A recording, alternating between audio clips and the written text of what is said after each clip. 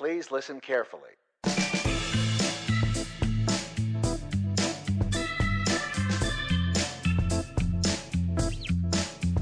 And now, live from the aquarium in McKinney, Texas, it's the Assuming Positions Podcast, featuring two guys napping in a Wookiee's lap, Kevin and Mikey.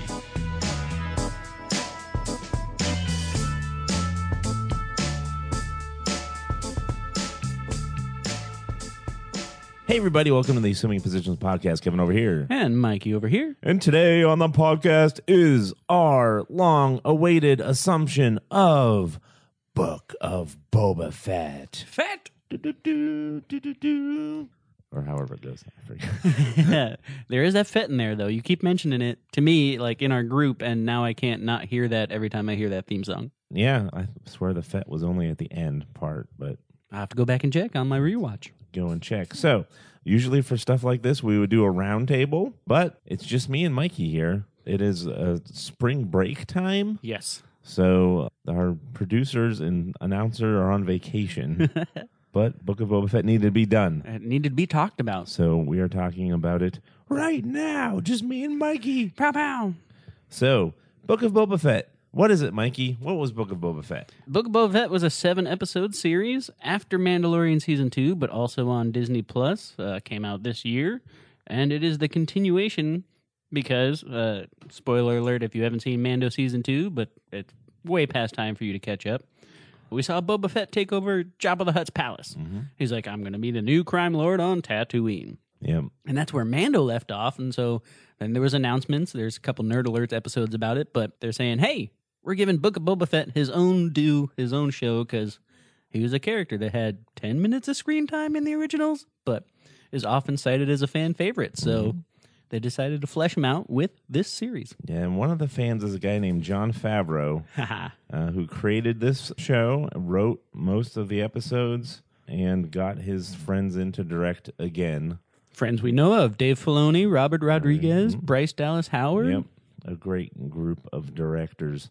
And limited series, 7 episodes, and we will do our standard thing where we go through them. But who's in this? Okay, we got Temuera Morrison reprising his role as Boba Fett. There you go. Used to be Jango Fett and is now Boba Fett. Still looking sharp and still fitting the timeline for Boba Fett. It does fit the timeline, and they kind of used like, hey, he looks a little old because he got all acid washed. It's acid washed Boba Fett. That guy Brad did bring up a point that I have to point out here. I buy everything about Boba Fett and Temuera Morrison, but his teeth are a little too perfect. Like if you're in a Sarlacc pit, yes, you're going to get some messed up teeth. His teeth were very white, very white, but maybe the Sarlacc pit acid bleached his teeth. There you go, a whitening treatment. Who knew? Also starring the great Ming-Na Wen as Fennec Shand. Yes. A mercenary and assassin in Fett's service, indebted to him, and we get to see why exactly. I mean, she showed her robot belly, but we get to see the whole way she got robot belly. And also at top of the list of starring in this, and what I'm looking at on the wiki over here, is Pedro Pascal as Din Djarin. From The Mandalorian. Yeah. And recurring co-stars, Matt Berry. Yes, New York City. Our favorite, playing the voice of 8D8, a torture droid in Boba Fett's first. I wonder, was he supposed to be that torture droid from the movies? He looked like it. It seems like everything that's in Hutt's palace is left over. Yeah. Like it hasn't been touched. Like Babe Fortuna didn't hire any new people. It's all the Jabba Hutt people we know. So I would say so. Oh, interesting. David Pasquisi is the Twi'lek Major Domo to Mok Shaz, the mayor of Mos Espa. The mayor looks weird, but David Pasquisi as the Major Domo, one of the subtle best B-list characters in here. Yes. The great from Flashdance, right? Yeah. Jennifer Beals. As the casino nightclub owner? Yeah. Absolutely. She was the Twi'lek. There's a lot of Twi'lek action happening on Tatooine. Especially a couple episodes in, for sure. But then we also get, like, those are the major players, but we do get some fun little cameos from people we know and love.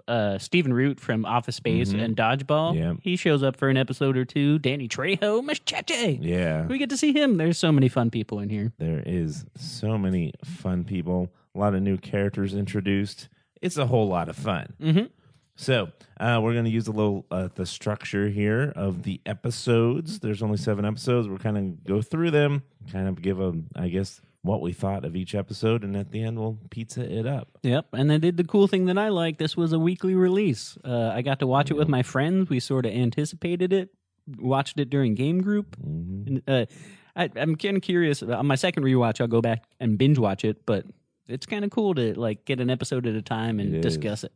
So the cool thing, they did a interesting, I don't know what you want to call it, a technique, I guess, of flashbacks in here, in that Boba Fett would get into a Bacta tank, and while he was in the Bacta tank, we'd get to see like a Bacta dream, I guess, or a flashback of the backstory of how he got here. It's the backstory tank, yeah, absolutely. The backstory tank.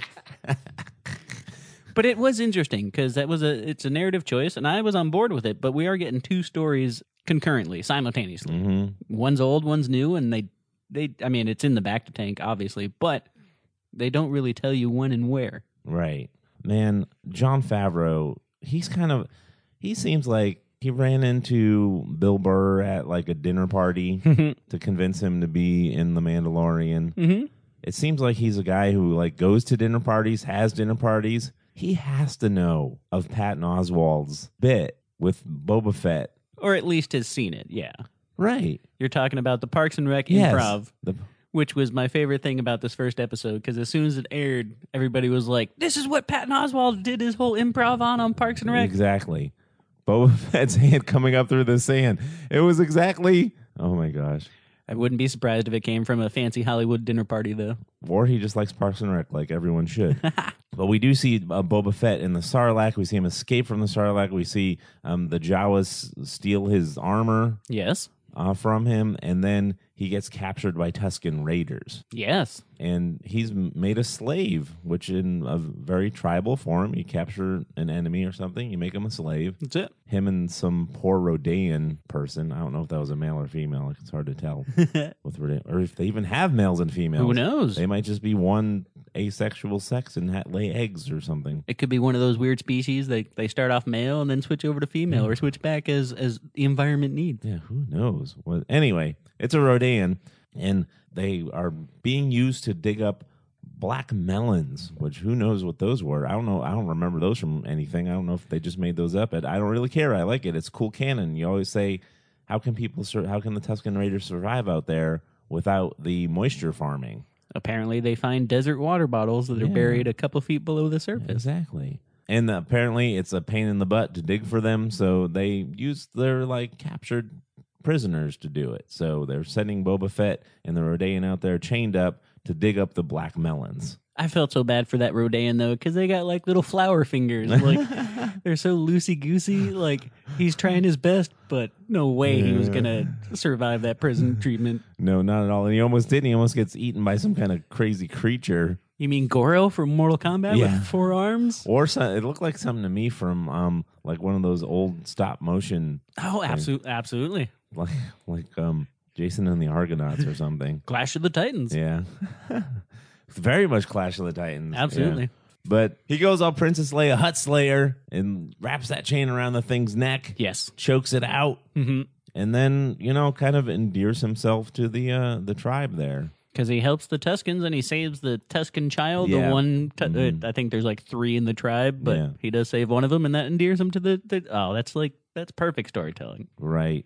So that's kind of how we see that. That's, like you said, there's kind of 2 concurrent stories. That part of this episode is the story of how Boba Fett survives the Sarlacc and gets accepted into Tusken society. Yeah, which I didn't know was only 5 years' time. Like I was saying, I kind of hinted at it earlier, but the timeline for this is so weird, but it's way shorter than I thought it was. Because I always thought, if you're in a Sarlacc pit, you're there for 1,000 years, which... Well, you are, unless you get out.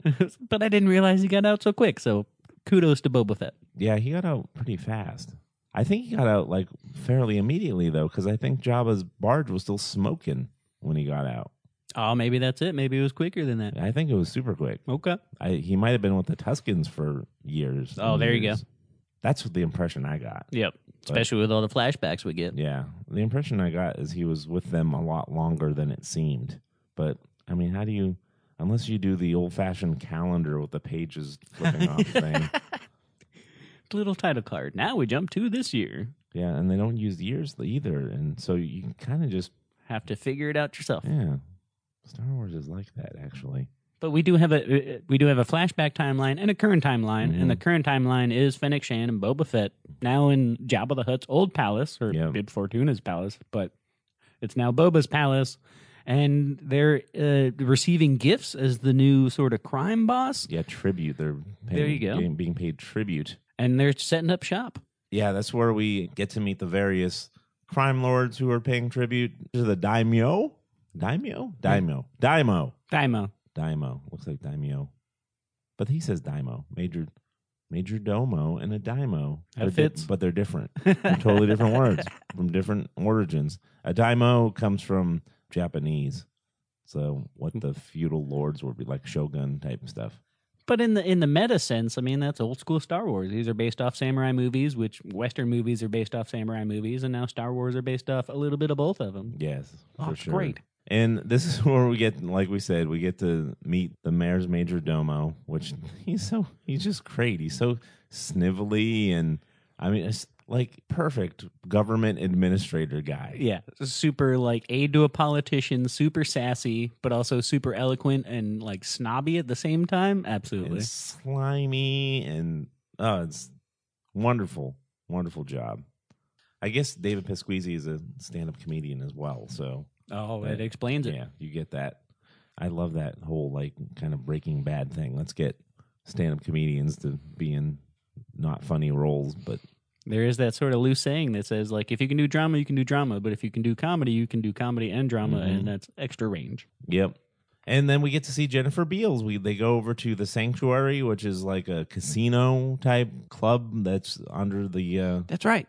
Under his control now. It used to be Jabba's place.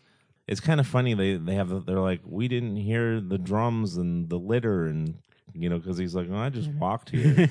Yep. Which is amusing. That club totally reminds me of Club Obi-Wan from Indiana Jones, though, which was based off Star Wars as a nod, but it seems like they're tying all that together. Yep. So that's kind of the intro there. It's a nice little setup in Chapter 1.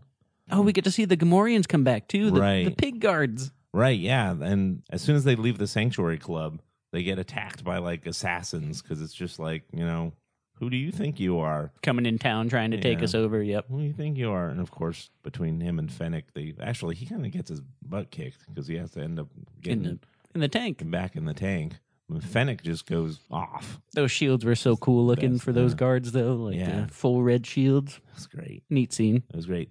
The whole thing is, and I'm going to say this probably too many times through this little review we're doing, but out of all the stuff they've done so far, which I guess is just really the movies and The Mandalorian, this is the most comic book come to life that I've seen. I've read a lot of Star Wars comics over the years. Okay. Like back in the Dark Horse days and stuff. And this whole series just felt like a Boba Fett comic just come to life. And sure enough, we get some comic characters later on in this too. There's like all the little details in here, absolutely. And like there's so many shots that look like panels, and the way the story progresses, I'm with you. Yeah, very much so. So after you saw the first episode, were you on board immediately? Oh, absolutely, because like I was a fan of Mando for both seasons. I've continued with it. Boba Fett is one of the more fan favorite characters, and it was cool to see more of him. And I was a bigger fan of the Tusken Raider like flashback, but it was cool to see him, as the older Boba Fett trying to make his moves. What about you? Oh no, Boba Fett's always been. I've been one of those fans who's it's a favorite of. I always loved Boba Fett. I played with the Boba Fett action figure more than a lot of the other action figures. There you go. Always knew the legend of the shooting rocket pack. Yep. Which turns out was pretty much just a legend. But they did make it, but it was a prototype. But how in the 80s, how before the internet, did we know stuff like that? Word of mouth. I know, but yeah. Comic books, all the extra lore. Yeah, weird. I don't know how it got out that there was an action figure that could shoot the rocket that was a prototype that never got released. It's crazy. Because that was, just for speculation, that was action figure time. Like, what cool new feature do they have? And it's like, oh, this one has that. It was also like, for me, my friends, it was always, oh, this console does this, or there's this secret console that has better graphics than what we currently have. Whether it was true or not, you couldn't verify because no internet, but there was always that word of mouth. So interesting. Anyway, we move on to chapter 2 called The Tribes of Tatooine. Dun, dun, dun. So it starts with a Fett and Fennec. Fett and Fennec. It sounds like a like a British comedy duo. There you go.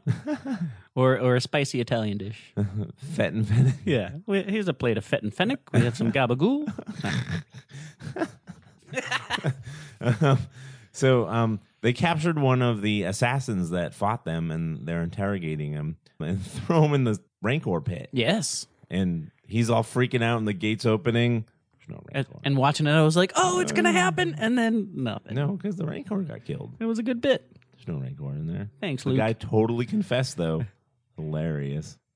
Just the fear of the Rancor. Yeah, but he blames the mayor of Tatooine, is what the assassin says. Yes. The mayor of Mos Espa. Ah, there it is. And so this is where we start getting some of the inner workings of why Fett's having so much trouble just coming in and sitting on the seat. Mm-hmm. So yeah, there's an assassin. We learn the mayor's involved, but then there's another wrinkle in the mix. We get more Hutts. We get twin Hutts. Twin Hutts. The Jabba's cousins, maybe niece and nephews. There's cousins. Oh, okay, the cousins. So, but they show up on this pallet that there's like 20 humans that are like struggling under the weight because they're so fat, and one of the Hutts is dabbing himself with a rabbit, and one has a fin. But they come and say they have claim to it. Somebody has given them claim to Hutt's palace, and they are the rightful owners, and they need to get out, and they intimidate Fett getting out by showing us a new Wookiee, Krrsantan. Black Krrsantan from the books, I think. He's from the Darth Vader comic books. There you go. And he was in Dr. Aphra. So it's literally a comic book character coming to life. And he comes around the corner, and I was like, there's another Wookiee, and he's so cool looking. He's got like spiked shoulder blades and the bandoliers, and he's got those shock gloves. They're like brass knuckles. They're shock knuckles. That's it. It was an audible Star Wars fan gasp when he showed up. I was like, yes, this guy is cool. My new favorite. Apparently he used to be a pit fighter and stuff. I believe it. Remember those pit fights we saw? I think in Solo there's a pit fight. Mm-hmm. Right? Or was that just a droid fight? I guess you can have both. Depending on the event night you go to. Yeah, ¿por qué no los dos? Why not have people fight droids too? Sounds awesome. Why not? Yeah, but the twins try to intimidate Boba Fett, but he won't. He's not having it. Nope. He knows his rightful spot. So they're just kind of like, it's like kind of a standoff, and he kind of sends him on his way, and they're like, okay, well, you think about it. It's kind of interesting, but it's like, this was our one move, and you turned it down. Okay, we'll turn back around. yeah. The bulk of this episode is a flashback. Back to the backstory tank. Yeah. Where we get to see him with the Tuskens again. And then I remember this episode, I was watching it, and I'm like going, oh my God, this is a Western that I've seen before. Absolutely. Multiple, it's like an amalgam of multiple Westerns. We're getting into Dances with Wolves territory and A Man Called Horse territory, and and this thing where I'm like, oh, they've turned the Sand People into like Native Americans. Absolutely. And Boba Fett is like, the white settler guy. The interloper. Even though he's Maori, but still. Anyway, but, he's been accepted into the tribe because of a kindness he did to one of the children of the tribe. And now they're putting him through the paces to see if he's worthy to be a true Tusken Raider. Yeah, they're teaching him the moves, Yeah. which he can't get because Tuskens are so badass. So I know it's great. I love that scene where he's being taught to fight with a gaffy stick, and he's like, he slaps him upside the head. Like, no, you got it wrong. He looks at him like, what? Did you seriously just slap Boba Fett across the face? He looks like we thought. We're thinking, did you slap Boba Fett across the face? And he's looking at him like, did you just slap Boba Fett across the face? But the Tusken Raider says, no, you didn't. You did it exactly like I did, but you still got it wrong. And you're like, oh, wow, okay, hardcore. Yeah, it was hardcore. And we also get, this is where you got to go into the spirit world, man. Right? Oh, yeah, they put a lizard in his brain. Yeah, it's... So he can find his gaffy stick to have his own gaffy stick made. And this also has the awesome Western train fight in it. I think this is now, yes, it's a Western thing. The train job, always a Western trope. But I think now it's a Star Wars trope because Mandalorian had the convoy sequence with Bill Burr. Yep. Now we're doing it in Book of Boba Solo Fett. had a train heist. See? I think it's becoming a thing. So if it is, it makes for such a great action sequence set piece. I love it. It was cool, like the hover train going through. You know, it started taking out sand people, and Boba Fett's like I'm going to stop that thing. And they're like, you can't stop. And he goes, oh, yes, I can. Yeah, these are my new people. We're going to stop you. And then he heads over to, we think maybe Tashi Station. Was that Tashi Station? I don't know if it's ever been confirmed, but it's a place like Tashi Station where there's this Nikto biker gang there who he saw like knock off a family once. They're really bad. They established they were bad guys. Your general run-of-the-mill thugs. Yeah. And he goes in there and just lays waste to them. Because he's Boba Fett. Yeah. And with a little Boba Fett plus some of the training from the Tusken Raiders, because he uses some of that stuff. So we're now up to level 10 Boba Fett if we're doing like a D&D character sheet. So he steals all their swoop bikes. Oh, the speeders up there. Yeah. And he brings, and then we get a whole like montage of him teaching them how to use the swoop bike so they can do the train job. Which now I'm thinking of it now as a good reversal because we just saw Boba Fett, struggling to be a Tusken, but the Tuskens are sand people, native to the land, if you want to say that. And they have no use for speeder bikes and technology like that. And of course, the first scene is like one of them gets on and goes immediately backwards. It's like, oh, I love it. You know what is so? It took me like the entire season to realize how dry Timo Morrison is.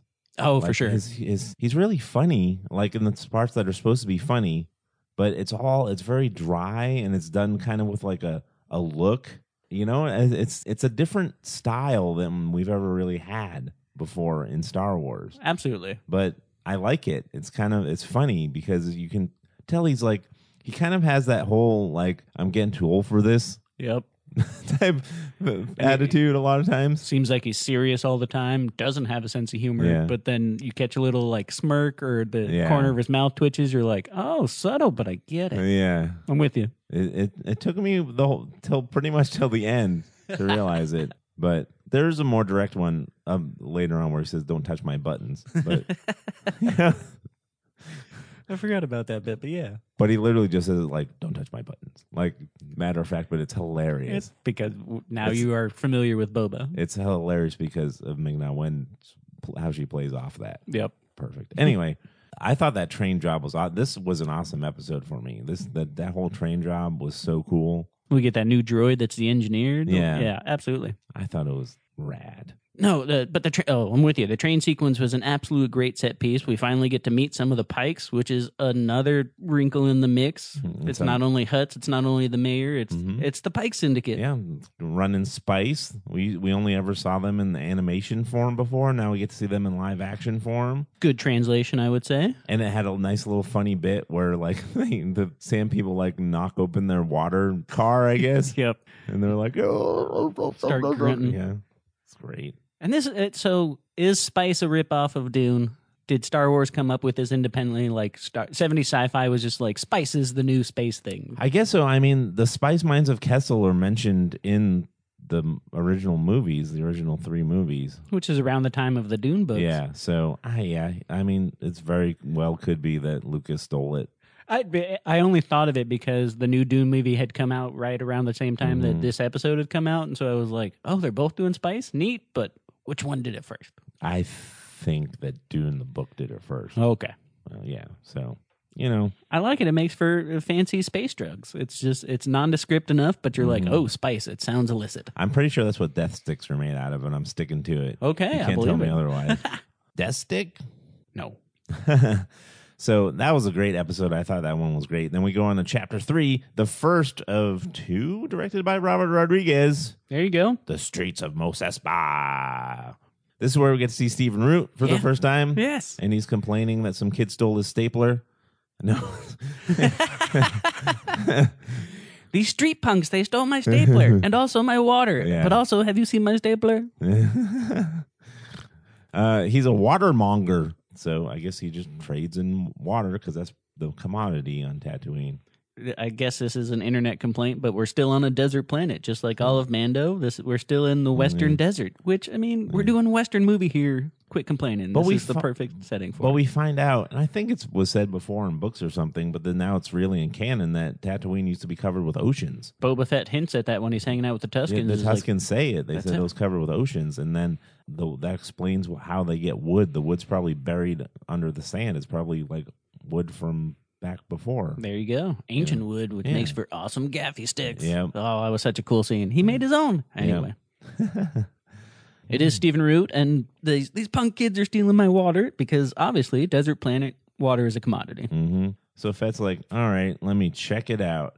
And this is where we get to meet the mods. The cyborg street punk city rats? So, very controversial. Third episode in, internet went crazy Yes. about the mods. Some very dumb comments like, what, are we doing cyborgs in Star Wars now? Why are there cybernetics in Star Wars? This isn't cyberpunk. Which makes me go, did you not watch the original movies? Do you know what Darth Vader is? You know what Darth Vader is? He's more machine than man now. Yep. It's in the first ever movie. Are you dumb? No, this is cyberpunk. This is something different. It's like, nope, Nope. all one and the same. No. He's a cyborg. He's been a cyborg. Always was a cyborg. These guys are doing it super low level. They're just replacing eyes and arms and stuff. And it's awesome. And they have speeder bikes. So, which were also very controversial. How, well, Speeder Vespas. oh, speeder Vespas. My only real funny nitpick was it's like, oh, it's Power Ranger colors. Like, that was it. But they look cool. I mean, I know we're in a desert planet and things are supposed to be drab and beige, just like a Mexican Western or something. But this is not out of the realm for Star Wars. This is. No, it's I think the whole point was this is one of the smartest things that they've done. It is so smart to me because I get bumped by stuff all the time. Yep. And I wanted to get bumped by it, but then I thought, wait a minute, these are a bunch of punk street kids that have taken. They can't buy new swoops. The new swoop bikes are the ones that swoop bike gang had that he stole. That's You know, absolutely. those are the cool models and stuff. I'm like, they've gotten something from the prequel era, Yeah. from like 30 years and years ago. And these look like prequel era swoops. You know, they're chrome and colorful. They look like a Naboo fighter. Oh, absolutely. You know, they look like maybe they are that kind of model. Who knows? Naboo model Vespa speeder bikey things. And if they're cyborgs and good with technics, like they can fix up those probably super the easy thing. and soup them up. Yeah. And we're talking about the guy, like at least the original homage. George Lucas did American Graffiti, Yep. and that was all about those 50s Yep. style cars. So It's a total homage to that. When you think of cool hot rods from like the 50s and 60s, those cars are from like the 30s and 40s, and you know, Absolutely. that they've souped up and shined up with a chrome and painted them with flames and crazy colors and stuff. You know, those used to just be chrome and black in the 30s. Yep. But then look like what they turned them into. They're basically the same thing these kids have done. Hooray, city rat punks. I'm all for it. Like it's like space, it's Star Wars Warriors. It's great. Yeah, I liked them too, Mikey. So Boba Fett kind of like turns on the watermonger and is like, "Hey, you guys want a job?" That's it. He's the new crime boss. He's got to get people on his side. So why not recruit the kids that are sort of running the underground? They are. They're kind of running things in a lot of ways. At least they can find the water and get supplies as needed. And we find out later that he kind of already has a relationship with at least the guy who does a lot of work on them. Yes. So you know, because he's the one who fixed Fennec Shand up. We find out in a later episode. Yes. So maybe there's already kind of a unspoken like, this guy's cool because he knows Dreadlock. Well, if we're talking about that Yeah. character specifically, Yeah. I have to give a shout out. That's a bass player named Thundercat, Yeah. and that's a niche name. But Thundercat's big in rap circles, right? And he's a great bass player. He's on everybody's tracks. If you go look at the credits, you'll see his name a whole bunch. But the funny part is, he's a huge nerd. Like, loves anime, loves Star Wars, and it seems like he's there because of that. Like, he probably wrote Jon Favreau a letter. He was like, "Man, I love your work. If I can be any part in Star Wars, put me wherever you want." Probably met Jon Favreau at one of those dinner parties, man. I wouldn't, I'm telling you. I wouldn't put it past it, but they gave him this awesome part, and he shows up for a couple scenes, but he kills it. He looks like a cyberpunk. and he's the one responsible. He's part of the gang, and he picks up Fennec Shand. I'm all for it, man. I love cyberpunk and that kind of stuff. So if you're going to put more of that in Star Wars, like overtly, because that was the thing. It's overtly this time. Yes, it's been there. Cyborgs have. I mean, there was even the guy on Cloud City. He's got a computer in the back of his head. That's it. And they're not just throwing it out there. They're giving us these scenes to show us how the sausage is made. Yeah. Like, this is how this works. So he hires these kids and heads back to the what do you call it? The Backstory tank. backstory tank. I'm sticking to it. That's what I'm calling it. I know it's back to tank, but it's now backstory tank. I enjoy that. So, but like, I know he got hurt in the first episode, but the back to tank is because he's like recovering from Sarlacc damage, right? Okay. 100%. Oh, okay. 100%. Yeah, it's 100%. They thought of everything, I think, in this. A lot of the things people yelled at on the internet, I'm like, are you watching the show? Because they're like, the Sarlacc pit digests you, and how can you survive that? Well, you can barely survive that. There you go. I mean, part of it was probably the crazy, like, shamanistic medicine that was done to him by the sand people. There you go. You know?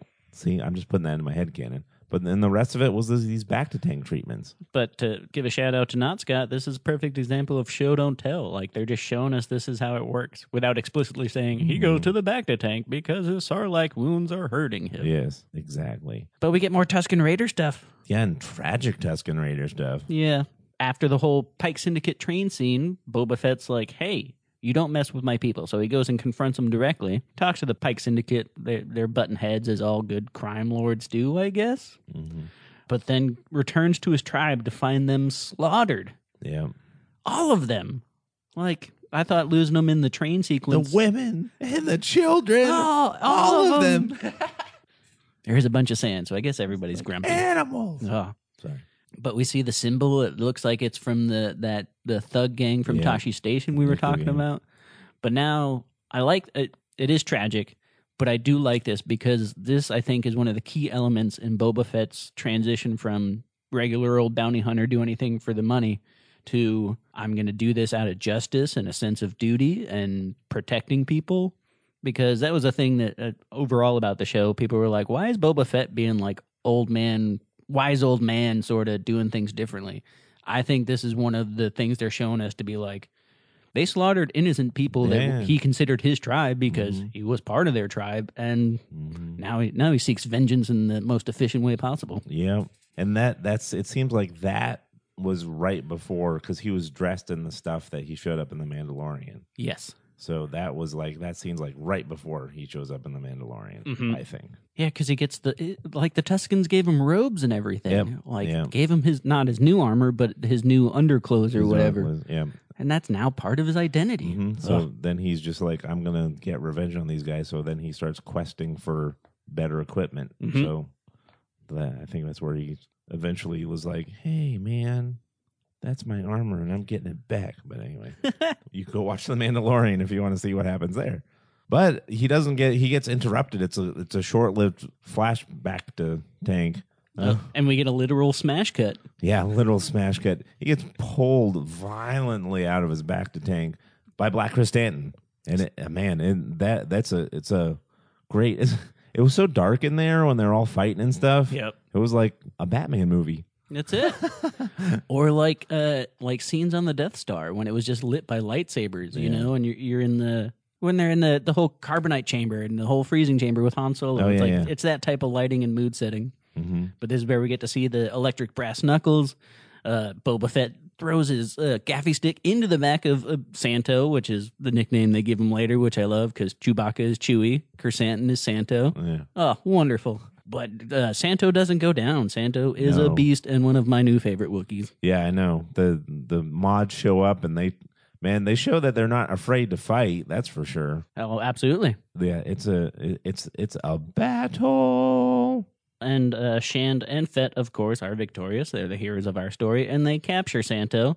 And this causes the Hutt twins to come back and apologize or say, well, no, it's a little bit trickier than that. They do say they're backing off, but it's because there's too much mob stuff going on. Yeah. There's too many crime lords, and this is not beneficial for us, so we are backing off. Basically. But as an apology for trying to kill, we're sorry we tried to kill you. So here's Danny Trejo. Machete! But not only Machete. Machete is the animal trainer for a brand new Rancor. Yes. A juvenile Rancor, but a Rancor nonetheless.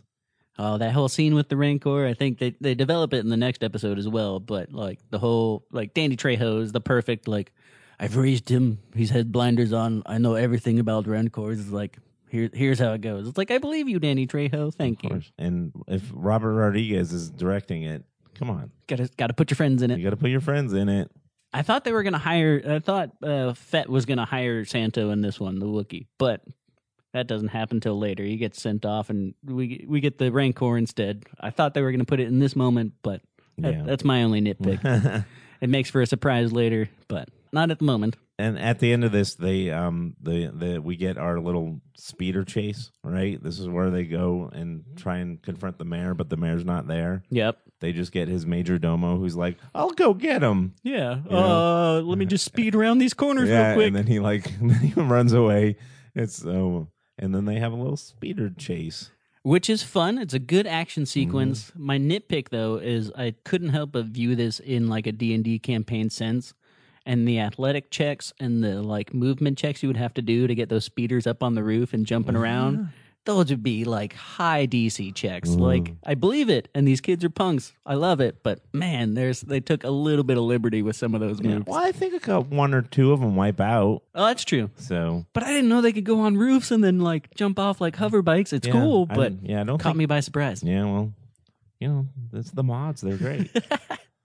Oh, true. They did mod them up. So I said it earlier, and that explains it. Mm-hmm. So, Robert Rodriguez, you did a great episode, even though you took a lot of heat on the internet for this episode for some reason. But whatever. I like people like, oh, what is this now, Spy Kids? It's like, what's wrong with Spy Kids? No. What's wrong with Spy Kids? Nothing.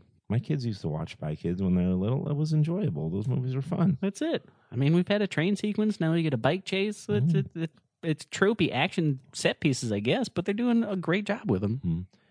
The next episode, this one's great because this is where we get to see in the flashback to Tank, we get to see Boba Fett get his ship back from Jabba's palace. Yes. And this is where we see him get Fennec. It's kind of cool because we see him there, and he's in his black garb with his gaffy stick and his old gun, his Tusken Raider gun. And in the distance, we see like the we see the Mandalorian fighting Fennec, but it's way off in the distance. Yeah, but we see like the jetpack. It's from the Mandalorian. That's it. The same scene from a different perspective. That's fun times. It's fun times because he's like, I know exactly what that is over there. He might have thought it was his armor, actually, if you think about it. Oh, that's true. Because he's familiar with those moves and the facilities of it. Mm-hmm. But he didn't find his armor. He found Fennec Shand. He did. And almost better in a lot of ways. I don't know. Ship Shand, I think Shand is cooler than his ship, but that's an even trade-off. But this is where we saw, like we mentioned earlier, Thundercat. Fett drops Shand off there, and she gets her little cyber stomach. Yeah, I can't help you right now. Here's a bunch of money. Never mind. Everyone else, you're going to have to wait. And the stomach thing is so cool looking, but I can't imagine having a robot stomach would creep me out. Yeah, really? I mean, can you eat with a robot stomach? Turn it into biofuel, I guess. Yes, we see her eat. So. Oh, there you go. But then you have waste. Comes out your exhaust port. Don't let an X-Wing near it. I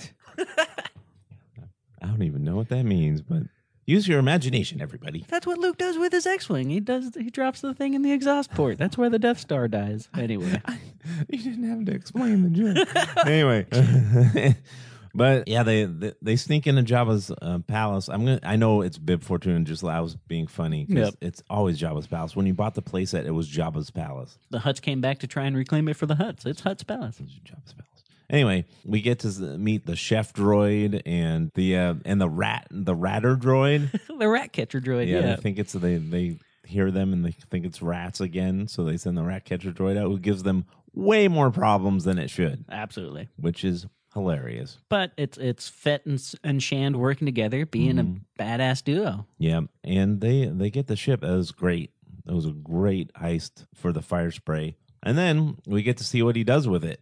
We get vengeance scenes. Vengeance scenes. He takes vengeance on the Nikto gang, which actually that he thinks killed his. Yeah, we find that out later with more crime lord syndicate wrinkles. But yeah, he gets vengeance for his Tusken tribe by killing the thug speed bike gang. And then he goes to Sarlacc pit to see if his armor's in there. Yeah, because he doesn't realize that his armor got stolen from him by the Jawas. that's it. Which he should have. I mean, if equipment out on sand. I chalk that up to Sarlacc days. Yeah, but anyway, he's there in the like swimming around it. It was the strangest thing. But then it starts to try to eat the slave one. That's it. So they have to get out of there and They use a pulse grenade. that's called the Sonic Mine, I believe. Oh, we saw that once in Mando. They're bringing it back. So cool. it's from the prequels. Yes. The Sonic Mine. Boom. That's not true. It doesn't make sound in space. Yeah, but it was the coolest thing in that. And I remember in the theater when like there's all the music going and all the sounds, and then it just goes dead quiet, and then boom. That's such a iconic scene. It was great. Anyway, it was great to see them bring that back, and glad to see that the Slave One still has those equipped. As standard equipment for the fire spray. Sonic Mines. And then we get a little bit of in the current time scenes where Boba Fett does end up talking to Santo to try and get him on his side because of a battle that happens, and Fett's trying to do more crime lord stuff, trying to recruit the other families in town. And it's kind of wishy-washy because everybody is super hesitant about this Pike Syndicate. Mm-hmm. This is what I was talking about earlier, the Danny Trejo Rancor like training bonding. It's such good lore. It's kind of unnecessary, but It's wholly necessary for later in the series. it's true. Yeah, this also has that like whole Godfather scene Yes. where they're at the table and he's like, I just want you all to remain neutral in what's going to happen here. If you're not going to join me, don't be against me. That's pretty good. I'll leave you. You leave me alone. I'll leave you alone. Sorry, I know he doesn't talk like that, but I could just hear the Godfather theme in the background during that scene. Absolutely. And then suddenly Dun, dun. we get an episode of The Mandalorian. We get 2 episodes of The Mandalorian in a row, but this is the first of them for sure. Well, this one is definitely an episode of The Mandalorian. The other one's kind of, well, yeah, it's pretty much an episode of The Mandalorian. Which leads to my favorite joke is that Book of Boba Fett is technically Mandalorian season 2.5. Mm-hmm. Now, Chapter 5, The Return of the Mandalorian. Bryce Dallas Howard, you are killing it. Absolutely. Killing it with the Star Wars stuff. Give her a movie or something, or just keep giving her shows. I don't care. But this episode was great, top to bottom. We get to see the Mando back the whole time. We get to see him using the Darksaber against a bunch of dog creature-based pug aliens. Pug aliens. It works for me. Puglians? Yeah, Puglians. There you go. Yeah, hanging out in the cooler, the usual mafia hideout in the back of a restaurant kitchen somewhere. But he just tears them all apart. Mm-hmm. Gets one of their heads, the guy who's the bounty. He's like, I have your boss's head. You can either let me go or you can go after the money. That's so great. Mm-hmm. That's like, choose money or taking me down. They're like, you just killed our boss. See you later. We're going to go get money. And then he takes the head to a ring world. A ring world. It's a Halo. It is. It's Elysium, if you're a fan of that movie. But How cool is that to see that in Star Wars? it is. And you said Halo, which is the video game that does that. But that's also, speaking of Dune, speaking of original Star Wars, this goes back to like Arthur C. Clarke. Oh, yeah. Ring worlds are old sci-fi. That's the original idea for having like a space planet was to put it on a ring. Mm-hmm. Oh, that's great that they're bringing that idea, keeping that idea going. And not only does he get the money for that's where his bounty is, but also on that ring world is the Mandalorians that were. Yeah, they've been dispersed. Yeah, they are gathering there on said ring world. So we get to see the armorer and which Vizsla is he? Is he Not Tar Vizsla, because that's the creator. Yeah, there's so many Vizslas. A Vizsla, which Paz Vizsla. Yes. Not Pre Vizsla, not Tar Vizsla, it's Paz Vizsla. There's lots of Vizslas. The Vizsla clan. So Still alive and going strong. right, and once again using Jon Favreau's voice. Oh, Jon Favreau does a great job. I'm so happy to see the Armorer back because out of the Mandalorians that we've seen so far, she's one of the coolest because she knows the code. She has that commanding voice. She's the one that starts training him. Mm-hmm. What is up with the Darksaber? Because like they make mention of You your fight. didn't see the animated series, did you? I did not. Well, Oh yeah. no! I get like the whole like ruler of Mandalore. I get the whole like Mm-hmm. history about it. But now this, I think, for me, is the first time we're getting instances of like you're fighting the blade, and the blade is super heavy. Yeah, Is it force? Like, why is it such a complicated weapon? it's a lightsaber. Okay, It was created by a Jedi / Mandalorian there you go. Okay, who was a Vizsla. He was, I don't know if he was the only, because I'm never going to say the only because they keep adding stuff, but the only we know of a Mandalorian Jedi. Someone from Mandalore who was also a Jedi. and that's Tar Vizsla, the creator of the Yeah. blade. Mm-hmm. And that's why Paz Vizsla is like, that's my family's blade. I challenge you to a duel. Yeah, I know the whole like you have to win it in combat because they talked about that in the cartoons. I just never knew like that. It's interesting to see the actual like mechanics of using it, and it's not just something that Mando gets and he's like, "Oh, I know this now." Yeah. that was pretty rad. There is some training that is seen in Rebels. Okay. Where Sabine, right? Sabine. All these, the names are too similar. Anyway, Sabine is being trained with it by Kanan Jarrus. And I don't remember. I could swear. I'd have to go back and look. I should have gone back and looked. Sorry, everybody. But I could swear he talks about fighting the blade to her in that. Then that'll be my homework to go get that lore as well. But I'm not 100% sure. But I think that part of it is it's a lightsaber, Yes. and it seems like if you're not super force sensitive, you have a hard time with them because we don't see very many people using a lightsaber That's true. who aren't supposed to have the force. We get to see Finn do it in the sequels, and he does kind of like wield it like a baseball bat. So True. that could be it. So I don't know. That's something to be explored, I think. That means I have to go back and check out the cartoon. But in the meantime, we do get the cool standoff between Paz Vizsla, who's holding up for his family name, and he says, "That sword belongs to me." Mm-hmm. So they have a great fight on a walkway that doesn't have any guardrails, as per Star Wars. As per Star Wars, and they also both take off their jetpacks, being like, "No cheating. If you fall off, you fall off." That's Yeah. great duel. Yeah. And of course, the Mando wins, so he gets to keep it. But he gets banished at the same time. Yeah, because he admitted to taking off his helmet. Which can never be done according to the armorer. You have broke. This is not the way. It's not the way. But before any of that happened, though, he gave that crazy Beskar spear that he got to the armorer. That's right. To make armor for Grogu. A Mithril shirt. I mean, a Beskar shirt. I mean, a Mithril shirt. It's totally a little Mithril shirt. But that was so sweet. I mean, that means we know Grogu's coming back if he's making a tiny little shirt. Because we don't know it's specifically for Grogu, but when she hands him the finished product, it's tied up in that little cloth that looks like Grogu's head with his ears. And you're like, oh, nice foreshadowing. Mm-hmm. And then we see the whole scene where he's asked to, his ship got blown up, so he's taking public transportation. Oh, the whole credits and like store all your weapons. Yeah, and he's like, it's part of my religion. And then he's like, he looks. It reminds me of that. I don't know if this is way out there, but there's a scene in one of the Police Academy movies where that one guy has to take all his weapons out, and it takes forever. Like Hightower, one of those. Yeah. He's got like some in his ankles, some in his in all the pockets. Everywhere, yes. That's what it reminded me of. But it's the fancy space version of it. And then he Yeah. takes his little ticket. He's like, fine.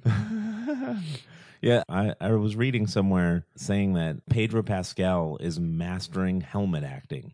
It's kind of like what you were saying with Boba Fett being real dry and having little subtle things that make you know what the character's doing. I would agree with Pedro Yeah. Pascal because like it's a helmet tilt. It's a Shoulder slump. that's it. It's amazing, actually. It's really amazing. especially when we're coming from old Hollywood, like our Judge Dredd episode. Like they used to have to take the helmet off so you could see this person act. Now we're not doing that, and that's Right. awesome. And then we get the awesome. He goes to Tatooine because an old friend told him, "I got a ship for you."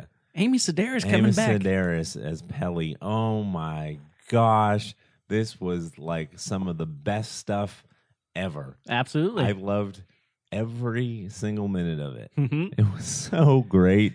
Just the whole like Jawa. She's like speaking Jawa and stuff. I think we watched this episode together. I think so. Oh my gosh. Yeah, and they're like the whole time they're putting the ships together, she's Yeah. like yelling at her droids and like Mando, like gosh. yelling at Mando. She's like, "Just trust me, it'll work." And he's like, "What is this? It's a What are Naboo we?" starfighter. It's And an old one Naboo star- starfighter Oh, that they souped up. all chromed out. Yeah, wizard. But yes, wizard. What a cool slang to introduce. That's from the prequels. It's like a one-off line, but they're making it a thing by repeating it. Both thumbs up for that. Mm-hmm. And thumbs up for making the Starfighter kind of look like the old Naboo ones, even though it's now Mando's. They're still making homage to the old ones. Mm-hmm. But there's no bathroom. There's no storage now. Oh yeah, I know, Like, right? we get the cool scene where they bring back pod racing too. Speaking of the prequels, this is an homage to all the prequels in this episode. Oh yeah, he almost goes down the pod racing like track. That's what it seems like. Yeah, And he's doing all the moves. he goes and- through Baker's Canyon, Yeah, exactly. and there's a womp rat. And it is a womp rat. It was. And he goes sideways just like all the pod racers did. Yeah, this was very fan servicey, and we'll fight the internet. This podcast will fight this, and our assumed position is that we like fan service because we're fans. So service us, please. I like being serviced, Mikey. Absolutely. And it's doing it in such a clever way. Yeah. Like it's tied in narratively. It's not like they're just winking at you going, "Hey, remember this thing?" It's like, "Oh, this reminds me of the blah blah blah blah." And then you get excited. That's the way they're doing it. And they're sprinkling it in. Wonderful. But some people don't like fan service, and I don't know why. But then you get new things like, for fan service, that little pod in the back of the Starfighter is meant for a droid, but you're like, "Oh, that's a perfect spot for a baby Grogu." Yeah, exactly. Totally. So that was a great episode. It was fun top to bottom, but it was not an episode of Book of Boba Fett. I get that. Yes. It was an episode of The Mandalorian. But shows are intertwined now. It's kind of interesting because to me, it's kind of like what they do. I mean, I could swear that there's other shows, like series, that are very popular that have whole episodes that are not about the main character. I could swear there's a Breaking Bad episode that never has Walter White in it.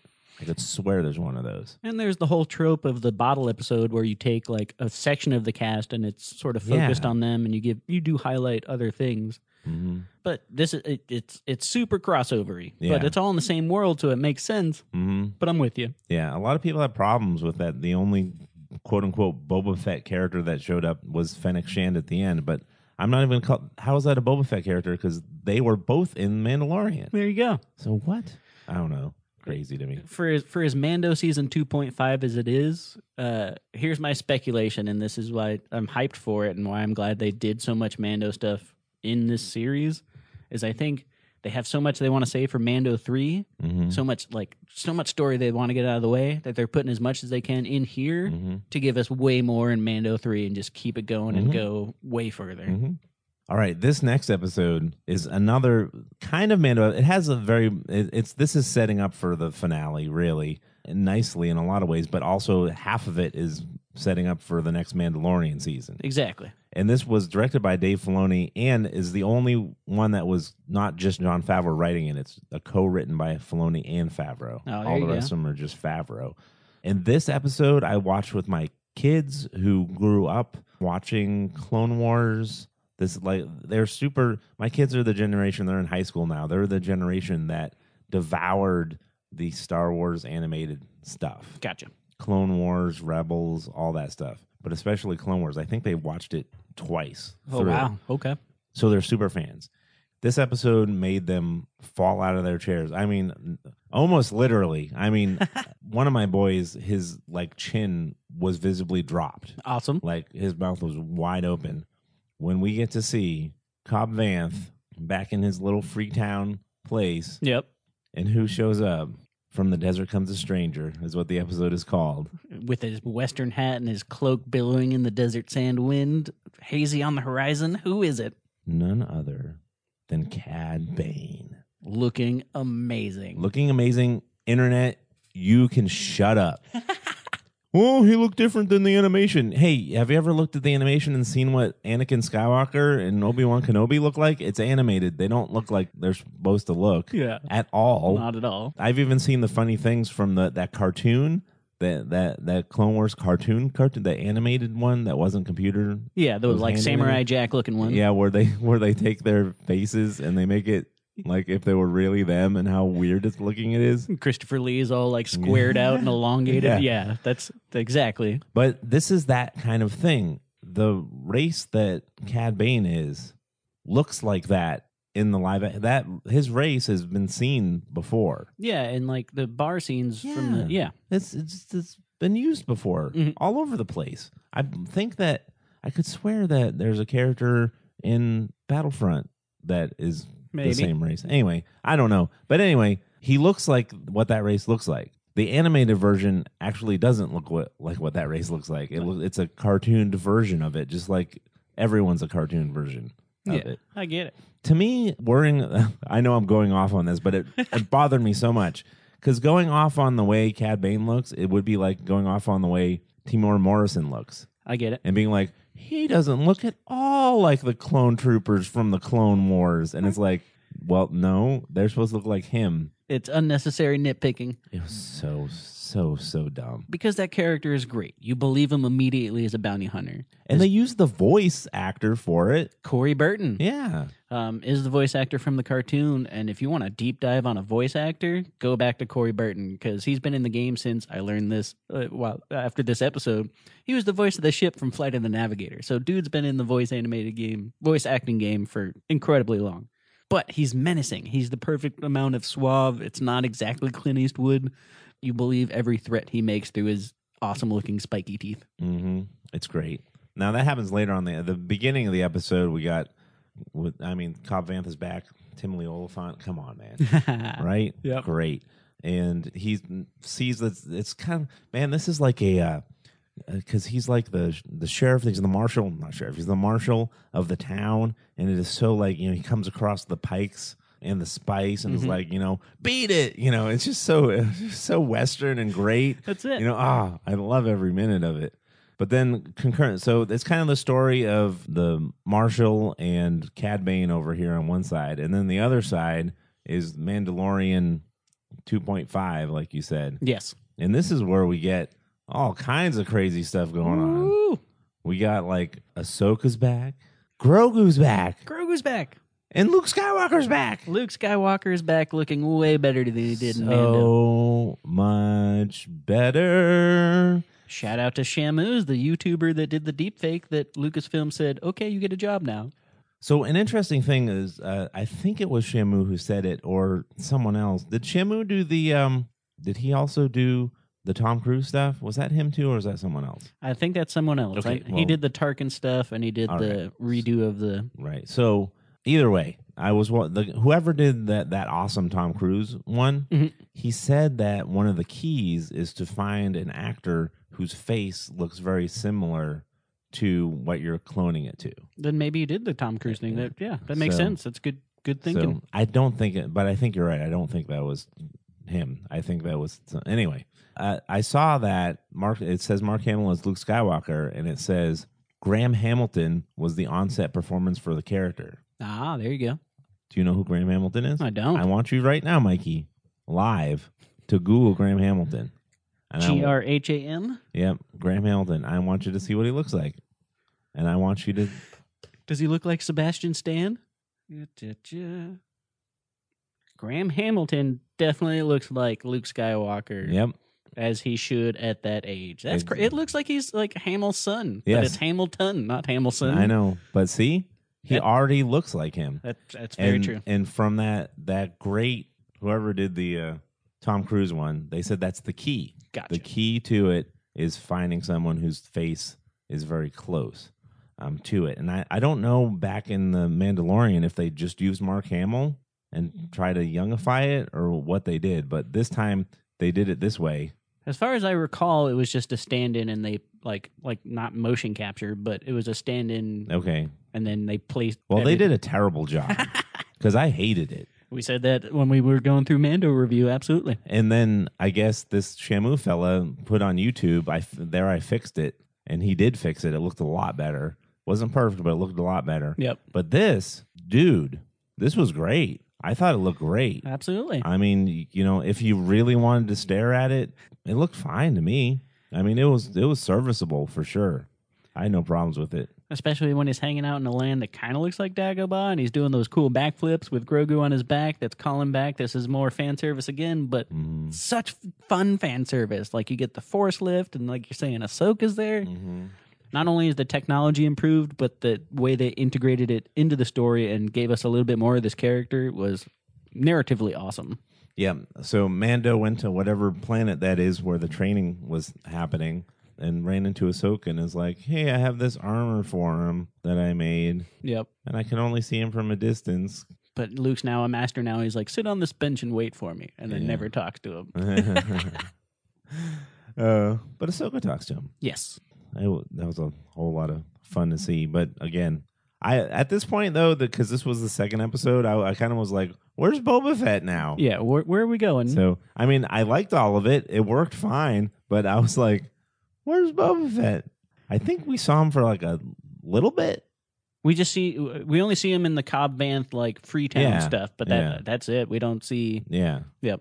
Yeah, so, it was like interacting with the Mandalorian a tiny little bit. And then we're off to Cobb Vanth shootout with Cad Bane and Grogu action.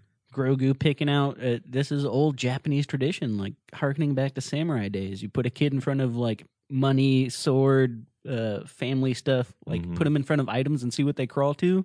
That's like old story stuff. And they did this with Grogu. Be like, you can have this really cool Yoda lightsaber, which why would you not pick that? Or you can have this Beskar shirt. Spoiler alert, he chooses the Beskar shirt. Yeah, he does. And we get to that next episode, which we should just jump to because that's the final episode and we get to have Boba Fett again. That's it. I seem like I'm complaining, but I'm not. I like those two episodes. I don't know. I don't know if you could have structured it differently to give you all of it. Yep. But I don't know. Like I said, I think they're fitting it in here because they have so much more story to tell for when we get back to Mando in full. There's also the Ahsoka show coming out, too. That's it. So we're instead of doing a time jump where they do exposition or the scrolling text, we actually get to see some scenes like Ahsoka telling Luke, like, I'm a friend of your father's is such a throwaway line, but you're like, there's so much history there. It's crazy. I liked it. I liked it all. There was nothing wrong with it. Yep. It was just, I get what they're saying about, like, where'd Boba Fett go? Yeah. Because you were kind of like, where'd Boba Fett go? Especially for 2 episodes right in a row for the most part.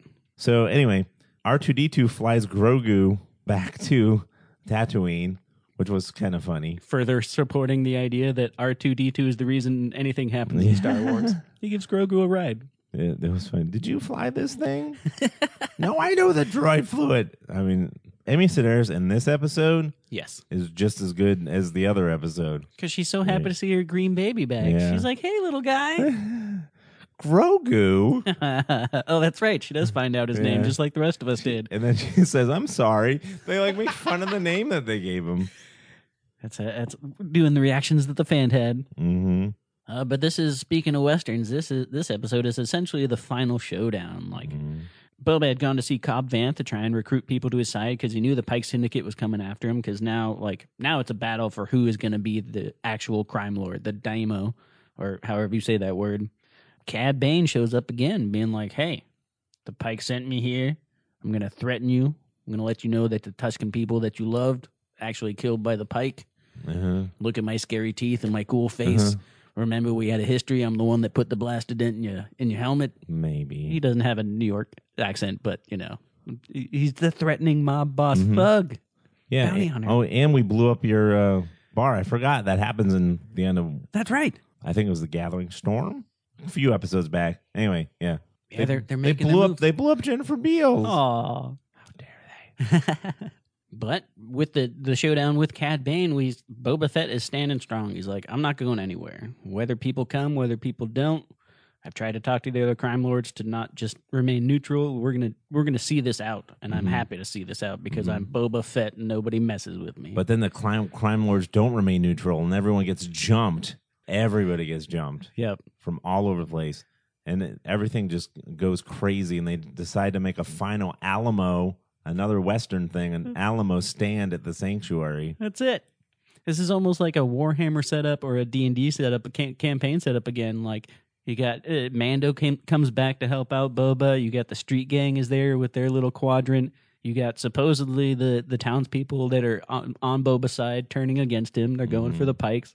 The Pikes are coming, but the Pikes also brought the big war droids. Yeah. Santo's there, but he's now on Boba's side instead of being on the Hutt side. There's so many. They try to take Santo down and they can't do it. No way. Even with there's some quote unquote continuity stuff. They're like, how come he can walk now? He was limping before. And it's like, because he's a Wookiee. That's why. Yeah, he's got Wookiee healing. He's got whatever Wolverine has. Like, they're the same kind of. No. So maybe, but there's also like stim packs and stuff. That's it. Come on, they don't have to show everything. Why does everyone want to see everything? And then there are things that they do that I didn't even notice until I went and kind of looked back at it, where they couldn't. Those they're like giant destroyer droids, basically, when they have their shields. They make a point of the Mando saying like our blasters can't get through it, and our slug weapons have too high velocity. That's it. To get through it.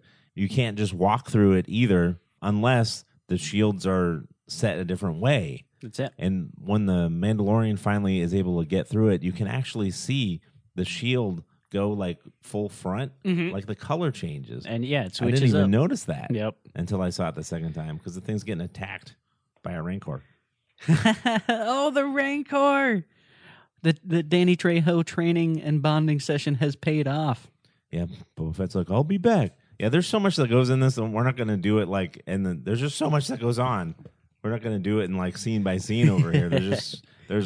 We get to see Boba Fett riding on the back of a Rancor, Which I think is a nod back to comic books again. I think it's a nod back to that animation There it where is, he yeah.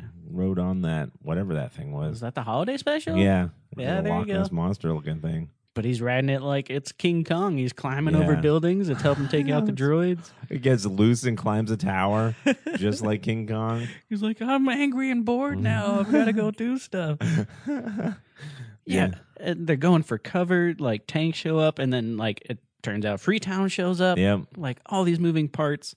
It is a little like Deus Ex Machina when it needs to be, which is fine because this is the big finale. You know the good guys are going to win, but they take some losses. I mean, it's not easy for them. We lose the Gamorreans. Oh yeah, they get pushed off the cliff. Yeah. Oh, Yeah. that was harsh. Yep.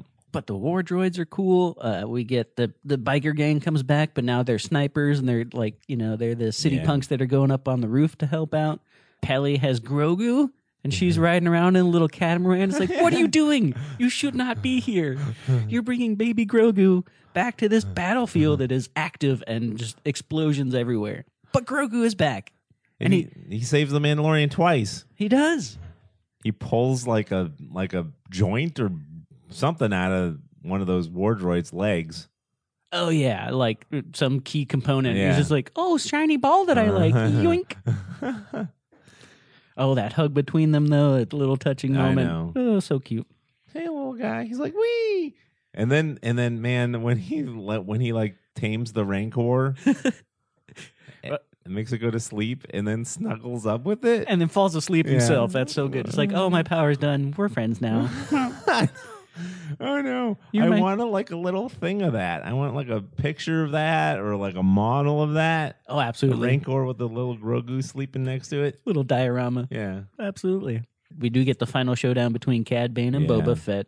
it's real interesting because I heard a lot of people aren't clued into the animated stuff, and I mean this is like a heavy Filoni project. This TV stuff. I got you. And you really like just being a fan of the movies is only going to get you so far.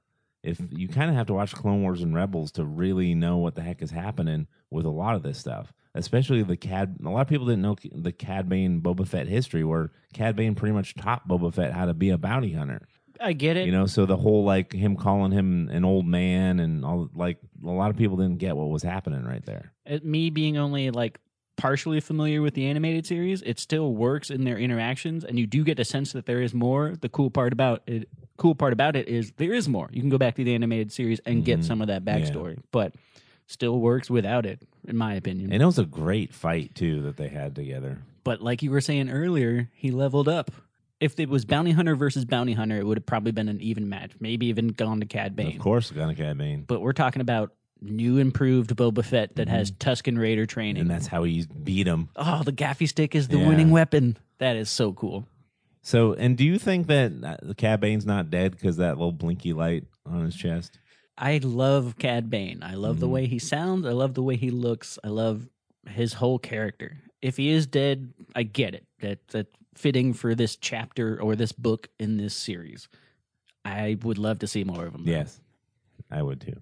And I wouldn't Darth Maul can come back with spider legs. I mean, I know, Cad I Bane know, can right? come back with something. I know. But of course, our heroes prevail, but kind of make about, I don't know, a quarter of Mos Espa rubble. It's like, oh, we'll clean that up later. We'll pay for the repairs and damages.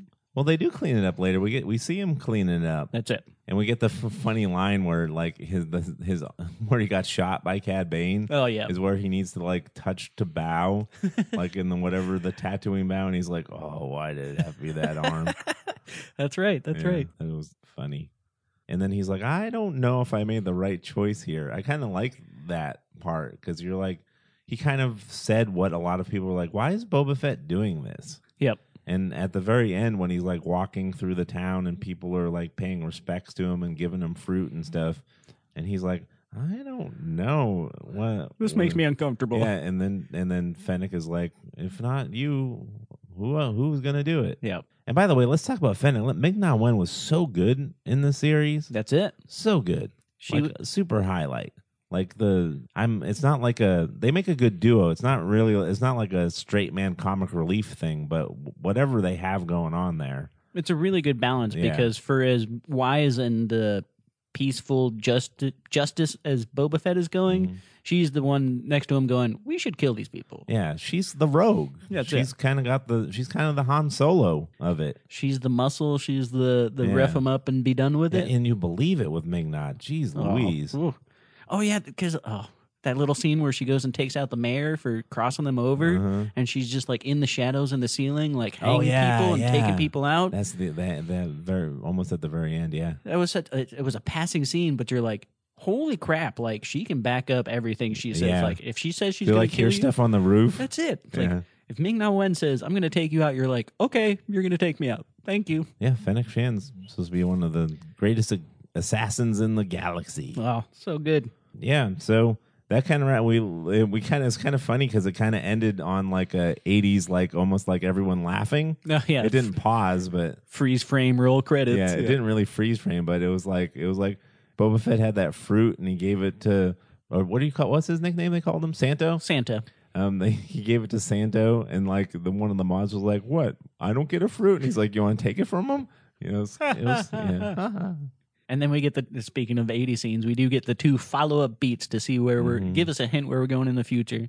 The first one being Mando has his new starship. He's in his starfighter. Grogu's in the cockpit that should be for a droid, but I called it when I saw it. It's a Grogu pod. I totally thought they were going to do the internet meme because Grogu's tapping on the pod with his little ball. I thought he was going to make Mando push a button and start blasting music. But no, it's just hyperdrive. They take off to wherever Mando season 3 is going to pick up. But they're back together again. That's so touching and means we're going to get to see both of them together for Mando season 3. And then we get a credit beat where we see, speaking of people we hope aren't dead, Cobb Vanth is floating in the backstory tank Yeah. or the flashback tank. Will we get flashbacks from him? I don't know. But it was cool to see Thundercat again and Timothy Oliphant. I didn't want him to die. He's a good guy. No, yeah. So that was the other beat we get. That's great. Yeah, I know. Future stuff. So, you wonder what's going to happen. Like, are they doing more Boba Fett? Is this just stuff for Mando? Is this stuff for Ahsoka? It seems like there's been enough time for them to have at least announced a season 2 for Book of Boba Fett, but that hasn't happened. So this may just be a one-off chapter of they called it Book of Boba Fett. I have nitpicks with the name. It should have been the chapter of Boba Fett, but that doesn't work as well. Yeah, right. And Because it is Mandalorian 2.5, really. But still enjoyable because we get more Boba Fett. But I think this is a smaller part in a bigger arc. Right, of the Mandalorian. And I think they presented it as like, here's its own arc and its own thing, when really it's like, It's not. Yeah. this is our side quest to the main quest. Unlike Obi-Wan, which is its own thing. And Ahsoka, which is probably going to be its own thing. we'll see how it goes. So, Mikey, a pizza rating for the Book of Boba Fett. Book of Boba Fett. Out of 8 slices of pizza, trying to 8 being the best, you can add or subtract toppings. What do you give Book of Boba Fett? It's a deciding line because I brought up some nitpicks and I really don't have too many. Like I'm ready to go binge watch this again and find the Easter eggs and maybe find more nitpicks. There's supposed to be 91 Easter eggs. Okay, I think we called out maybe 10 of them. So, like I said, I'm anxious to go back. I love the lore, so it's getting me back into Star Wars. So got to give it credit for that. Despite all my nitpicks, it's either 7 slices supreme or 8 slice cheese. Like that's the deciding line. So I'll be nice and say 8 slice cheese, which is the highest, almost the highest we can give it. But I definitely had a great time throughout the whole thing. I concur. I thought this was really good. I enjoyed all of it. I defended a lot of the nitpicks people have. The nitpicks that I have are few and far between. My biggest problem was that his teeth were insanely white. But again, if I want to say that maybe the Bacta tank does, maybe Bacta tanks are good for your teeth. I don't know. But his whiteness of his teeth were distracting. So given that, though, it is definitely an 8 slicer for me. I'll go with you and say 8 slice cheese.